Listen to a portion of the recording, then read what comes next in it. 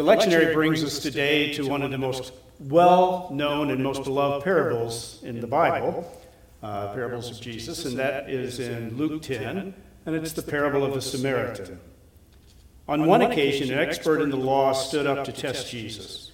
"Teacher," he said, "what must I do to inherit eternal life?" "What is written in the law?" he replied. "How do you read it?"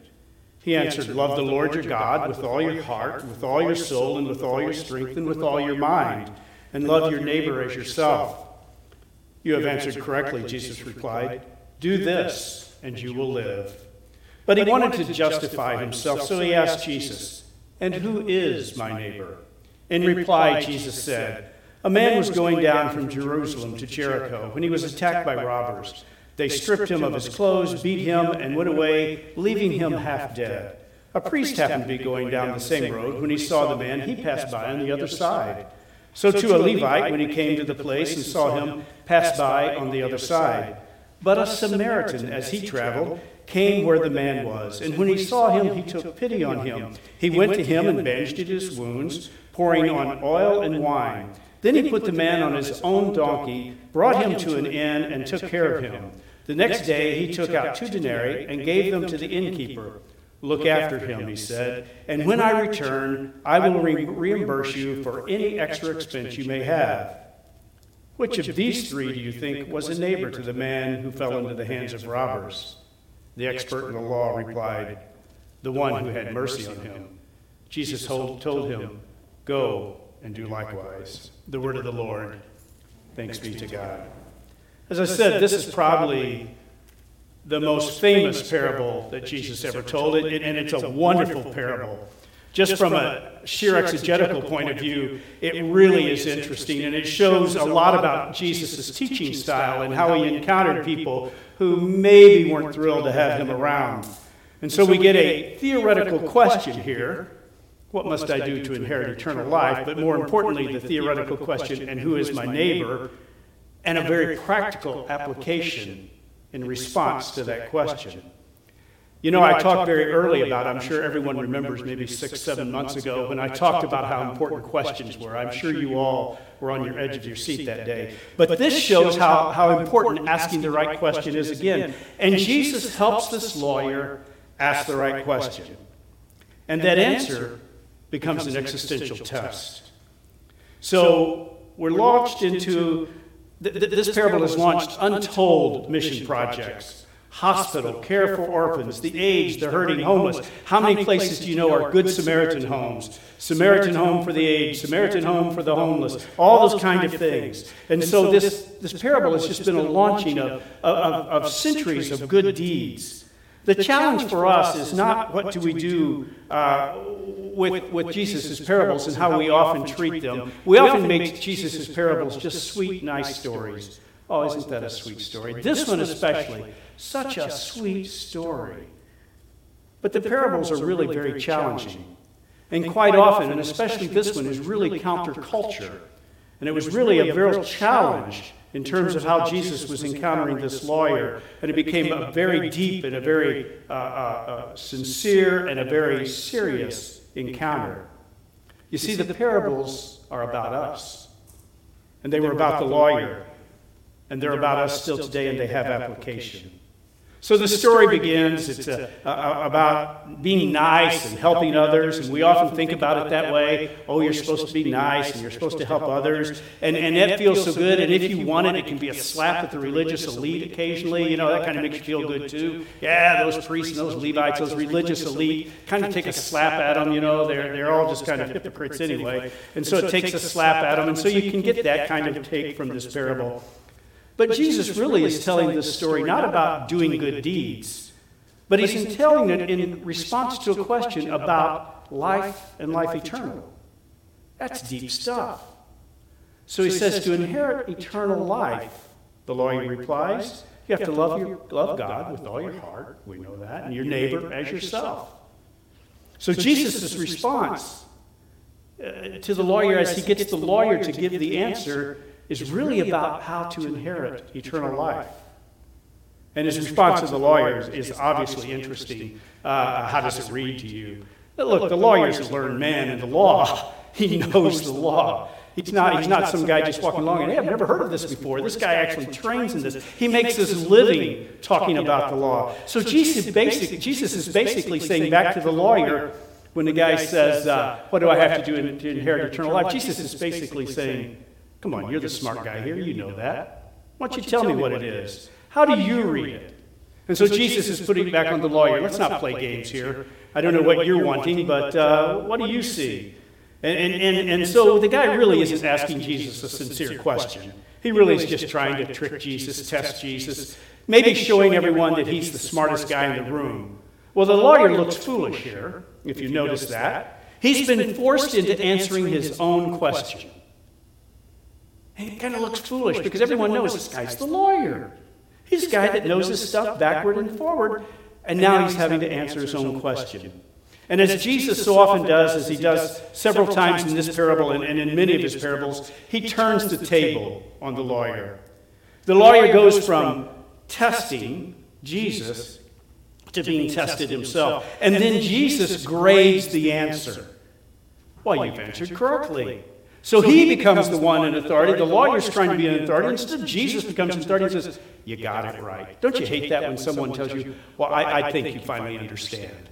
Right? What do you mean I knew it all along, right? We hate those kind of things. But that's what Jesus did. Jesus is basically saying to the lawyer, why don't you practice what you preach here? You know, this is what it's about. He says, do this and you're going to live. And he will say later in the parable, go and do likewise. He's saying to the lawyer, look, we all know the answer here. Let's not pretend. The issue is, what are you doing? And so then the lawyer, knowing that he's looking foolish, the lawyer seeks to justify himself, and now he does ask a serious question. And he's trying to put a real barb into this encounter he's having with Jesus by saying, so Jesus, who is my neighbor? Now that's a very serious question in the first century in the Middle East and Israel. It's a real serious issue in Jesus' day. Who is my neighbor? Because we have been taught that eternal life comes with loving our neighbor as well as loving God. And so you have this real issue of who is a neighbor and who is not a neighbor. What does Jesus often get criticized for? Who he eats and drinks with. Some scholars believe that table fellowship was really one of the key drivers of Jesus being crucified. Why those religious leaders wanted to have him crucified. He ate and drank with the wrong people. He made people his neighbor who we all know are not our neighbors. And so you realize that the question, who is my neighbor, implies immediately that there's someone who is not my neighbor. There is the possibility of a non-neighbor. So you have this whole dynamic going on. From a quick little test he was giving to Jesus to now a very serious question that people live and die over in the first century. And as in most stories, and definitely this one, what Jesus begins to tell and tries to illustrate what's going on, and it isn't the characters, is it not, that the story really gets made up? You always got to look at the characters. It's the character we identify with quite often that determines what the message is that we will take from the story. So depending which character I identify with, I get this message from the letter, from the story. Or I get another one if I identify with another part of the character or another character inside the story. So we have first character is the lawyer. Now, let's not be too negative on this lawyer. He may be a seeker of truth. We don't know. He's definitely wanting to put things right. He's going to make sure that Jesus is getting this right. He's a lawyer. He's trying to, if nothing else, maybe he's trying to protect the crowds that are coming around Jesus in case Jesus doesn't have this right. He wants to protect them because Jesus has been acting a little strange by now, we realize. A little odd, doing things and who he eats and drinks with. He hadn't been getting this right. So this lawyer's stepping up and saying, look, I'm going to take care of the community here. And so he may have some righteousness about him, or he may want just recognition and position. He may really be wanting to show everybody he's the smartest one in the room. But we do know he is seeking to justify himself because he has been made to look foolish. Now, not many people want to identify with the lawyer. I won't ask for a show of hands, because I don't think anyone would raise that. But being Jesus' foil is never usually a good place to be. All right, so if you're going to identify with someone, try not to identify with the ones who are Jesus' foil. And yet there are times, is there not? There are times that God, our faith, ask of us things we really don't like. We want to justify ourselves, and that we don't want to know WWJD, what would Jesus do? I don't want to know sometimes what Jesus would do, because I don't want to do that, right?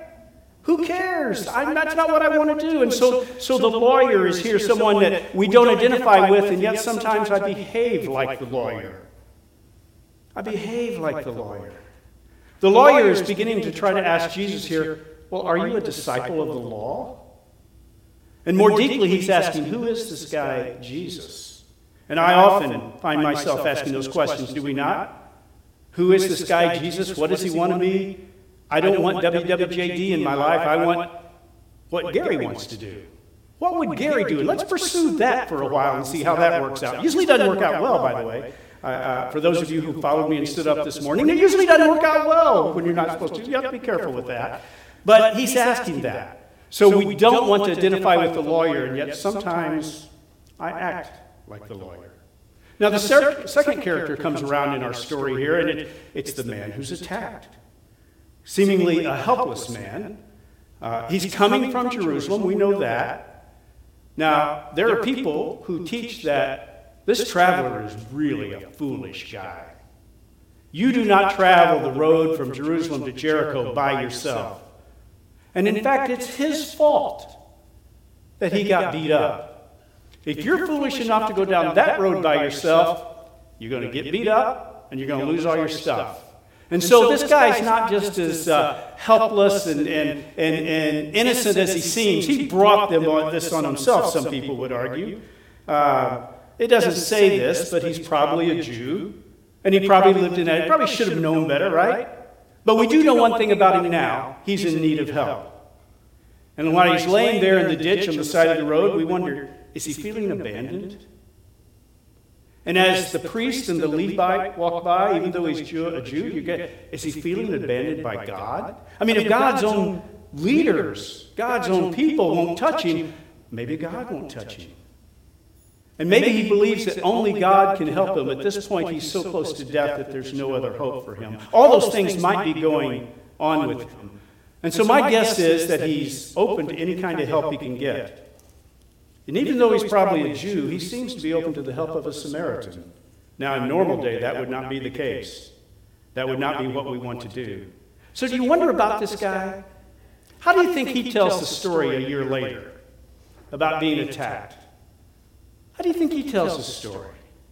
Do you think he says to his friends sitting around having Seder dinner together, do you think he tells them that, Samaritan saved my life? Did I ever tell you about that story? Do you think he goes that far? I was a real victim here. I really got beat up, and grace came into my life, and believe it or not, it came through a Samaritan. He has the power to tell the story the way he wants. I like to tell the stories the way I like them told. And I don't know what he does here, but we do know he's in trouble, and it's a Samaritan who bails him out. We tell the truth of our lives in the stories we tell. You want to know the truth of someone's life? Listen to the story they're telling you. They're not always about them, but they're telling you the things that influence them, the things they think are important. And so it's interesting here we have a Samaritan, and I'm just curious, not a Samaritan, but a man who's been beat up, and I'm curious about how he tells his story later on. Well, now we have also the priest and the Levite. We're going to put them together. They're in the same group there. These are the least popular characters for identification. If you're identifying with them, we should talk. They are hypocritical. They're self-righteous. I love the line that Paul uses with Timothy. They hold to a form of godliness but deny its power. Have nothing to do with such people, Timothy. Those aren't good people to hang around. These aren't good people to hang around. There's a wonderful line, I'm sure you've heard it before. They're so heavenly minded, they're no earthly good. We're told that they probably don't want to touch him because it would defile them ceremoniously. Now, I think they're going from Jerusalem too, so maybe their duty in the temple is over by now, but they don't want to get themselves unclean in any way. And so we're going to do what God wants us to do, which is not touch this man, not let any blood touch us. So we're going to do what God wants us to do, and then it'll all be okay. People who believe their theological and cultural concepts and ideas are justified are really interesting. When we know those things about it, my theology is just right. I know it is. How I live my life, my culture, and how I partake in life, it's just right. My ideas are right. I just know they are somehow. I'm sure it's been given by God, but I just know they're right. Don't we get that way sometimes? For the priest and the Levite following the law, this is the norm for them. This is their life. This is their culture. It is clear to them that strangers and aliens and those who get themselves into precarious situations are to be dealt with by the law. Don't touch them. If we don't do that, you know what happens? All of society collapses. It just goes to hell in a handbasket. It's horrible. So we've got to keep going the way we're supposed to go. That's where the priests and Levites are. That's kind of what they're thinking. Mercy, you can't get into this mercy business too much. It'll just undercut all the good that we've established here and all the work for us. Yeah, we could go over and touch this guy, but man, everything we believe would just be thrown out the window. Our national identity, even our religious identity, is more important sometimes than our common identity as children of God. That's what the priest and the Levite kind of represent here. Jesus' ideals are noble, are they not? But they're just not practical. Come on, let's get real. We need laws to protect us from strangers. Strangers in the ditch especially, even if we were once one of them. So that's a couple of characters that I recommend you not try to identify with. They're not the noble ones here. And then we have the Samaritan. Now it's interesting. Tell me the name of this parable. The Good Samaritan. Anyone ever read this carefully? Where does the word good come in? What do we mean when we say good Samaritan? Oh, he's a good X, a good Y, a good Z, the exception to the rule. No Samaritan could ever be good. So we have to label this guy. Jesus doesn't do that. He just says it's a Samaritan. And he is our hero. I like to think this would be us. We would be the Samaritan. And I think for many, we would be. That in fact we do see this need and we see the wanting to reach out. But you know the reality is, rarely do we have the opportunity or the resources to be such heroes. I've not run into anyone that's been beat up in a long time on the side of the road. Maybe never, as far as I know. And so I don't know how I would get the opportunity to do that. I like to think that I would be helpful if I could. I believe that you would. I truly do. I'm not being facetious now. I truly believe that you care for other human beings and you would find a way to reach out to them. But we just don't have that opportunity very often. But there are traits we can learn from the Samaritan. First, he's courageous. He risks to do what is right. A Samaritan touching a Jew, even one that needs his help, it's a risky business. Someone could come along and the Samaritan would have real trouble. It's interesting, isn't it? He's prepared for the opportunity. He has what he needs. He's prepared his life for what he needs to do here. Also, he obviously is a trustworthy person in that when he goes to the inn, he says, here, have some money, and if this isn't enough for taking care of the guy while I'm gone, when I get back, I'll pay you more. He's trusted. Obviously, he's built relationships that are trustworthy and friendly. I'll pay you when I return. Also, he knew what it felt like to be excluded. He had a common humanity with someone in the ditch. He knew what it felt like to be excluded, so he was willing to include. He was not jaded by how he'd been treated so long by the Jews. He was not judgmental. He simply said, I'm here. I have an opportunity to help. I'll do it. Blessed are those who don't get jaded even when they're treated poorly, who still want to encounter humanity and be a part of that answer of helping people. There's one other character in the story that we often overlook, and that's the innkeeper. You know, he's the actual caretaker for the one who was attacked. Think about it for a moment. Now, the Samaritan stays there one day, cares for him, gives him money, and it is the innkeeper who's going to provide the care ongoing. The Samaritan is the hero on the spot, no doubt. He's the enabler, but it is the innkeeper who does most of the caretaking. Augustine says about this parable that what the innkeeper does, this is the work of ministry. God brings to us, puts in front of us, those in need of God's love, and we are to care for them and make God's love come alive for them. Augustine said, "This is what all of us are doing. We are performing the duties of the innkeeper." So think about what innkeepers do for a minute. They provide hospitality. They make you feel welcome. Gail and I have a friend. We have a favorite restaurant called Cleveland Heath over in Edwardsville, and some of you have been there with us. And there was owners before the current owners that we knew really well. We got to be dear friends with them, and I don't know, dear friends. We got to be friends. And I would watch. We would go in there way too often, like 2 or 3 times a week, because nobody wanted to cook at our house. And we would go in, and I watched Carrie, who was one of the co-owners. Now, Keith worked all the business part, but Carrie was out front. She was running the front of the house. Carrie is so gifted with hospitality. One of the reasons we love that restaurant is we were treated so well. We came in and, "Gary, Gail, hi, great, good to see you. Let's find you a table. Let's find you can sit here, whatever you want to do, right? What do you need? So good to see you. We've missed you for the last 2 days because you haven't been here for 2 days." That's one of the reasons they knew us, I'm sure. And she just had this warmth, and she made you feel warm and kind. And, "Well, how's the food? And if it's not just right, we're going to make it right for you," and all of that. Now, what's interesting, I like to think that Gail and I are uniquely special, right? Maybe not. I watched Carrie. She treated everyone who came into that restaurant that way. Whether it was the first time you'd ever been there or the 100th time you'd been there, she treated everyone that way. She was gifted. People felt at home in that restaurant. She made them feel at home. She provided hospitality that made you feel warm and good. That's what an innkeeper does.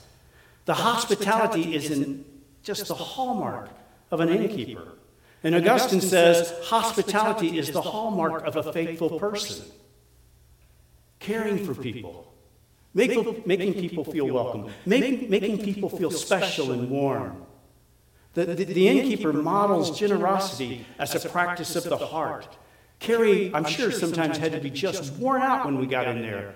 Restaurant business is a hard business. She had to be worn out, and yet you were made to feel welcome. It was a practice of her heart to be generous with her time. An innkeeper, that model of generosity, gives grace and exudes graciousness to all those around him. And that's what we're to do as the innkeeper. The innkeeper also provides the guests with a safe haven to explore, in this sense, how God might call and use them. That's what a church should be, a place of hospitality that provides a safe haven to think about your own faith in ways that can be challenging at times. John's got us looking at what the canon of the Bible is. He has us taking books out of the Bible. My goodness gracious, John. What are you doing? Well, the leadership team will be meeting tomorrow night. But learning from one another, growing, exploring our faith, helping people find how God might call and use them. An innkeeper invites guests to tell their stories. Now, I apologize for what I'm about to say, but this is all Gail's fault. We occasionally would sit at, like most of the time, sit at the bar at this restaurant. And we liked to sit at the bar while we ate because you heard all the stories. The barkeepers were there, the people around you were eating. We met people, we heard stories. Sometimes we heard stories that made us go, oh, I don't know about that. Other times we heard warmth of people caring for families and doing those kind of things. We're to invite people to tell their stories. That's the work of an innkeeper. What's the person's story? How has God uniquely touched their life? How has God uniquely worked with them? What God might be doing. You know what an innkeeper also does, though? Smart innkeeper, a smart barkeeper, they keep secrets. Not everyone has to know about the attack and that he was foolish to be out on that road, just that you had a guy who was a victim here. And so innkeepers, and that is our role, we keep secrets. And we don't shame people for their secrets. And above all, we maintain open doors for all who need consolation and help. Augustine says those are the kind of things an innkeeper does. As I look at the Samaritan, those are the kind of things we see. So which character are you going to be today? Which one speaks to you? And what parts of the stories can you see because you're one character or another? Sometimes we feel like the attacked in the world, do we not? We feel like we've been beat up, left on the side of the road to die. Dayspring is a place where we can find hope, where we can find hospitality, where we can find care. Because sometimes we get to be the hero and rescue people out of ditch. But most times, we get to be the innkeeper. They're just caring, listening. Now, we never want to be the lawyer or the priest or the Levite, even though sometimes I have to admit I behave in those ways. Not on my better days. But sometimes my faith is no more effective than that as the lawyer. Most of us want to be the Samaritan, but rarely are we positioned to do that. We are most likely to play the role as individuals and as a church, the role of innkeeper, caring for those that God brings to us and places before us, those who need us. That is a compelling place to be, just like Cleveland Heath is for Gail and I. God brings to our lives those who need hospitality and loving care in deeper ways than you'll ever find in a restaurant. Our role is to provide open doors and opportunities and open hearts for people. What makes a church something other than a legacy of the kind of religion that the priest and the Levite practiced in this parable? It's when we've experienced God's love and we share that with others. So we become a place of hospitality. The importance of understanding this whole idea of where we identify and who we are is seen as Jesus re-engages the lawyer after the story, after the parable. He says to the lawyer, "Which of these proved to be a neighbor?" This is the eternal life question, don't forget. What does it take to be an inherit eternal life? Love God. Love your neighbor as yourself. And so here's the eternal life question. Which of these three proved to be a neighbor? Not who is a neighbor, but am I a neighbor? Jesus once again reverses the question. And who is my neighbor? Jesus says, no, that's not the question. Who is a neighbor? Am I a neighbor? And so he moves the idea of neighbor from object to subject. It appears that it's hard to define neighbor. We can only be a neighbor or not be one, but it's hard to define. Because whatever the other needs is how we can be a neighbor. It's interesting, isn't it? The lawyer hasn't changed. He gets the answer right, but he's got it all wrong also. Which one proved a neighbor? The one who showed mercy. He cannot bring himself to say a Samaritan was a neighbor. He can't say the word Samaritan and neighbor in the same sentence yet. But Jesus is hospitable, offers hospitality. He doesn't condemn the lawyer and say, you got it all wrong. Jesus simply issues an invitation. Go and do likewise. Go and be a neighbor. That same hospitality and invitation is extended to the lawyer that he extends to us. Jesus says to us this morning, choose your role. Who do you see yourself being in this story today? From that, determine how you can be a neighbor. Whatever role you may have, how can you be a neighbor? Because that is the question of eternal life. Am I a neighbor? Amen.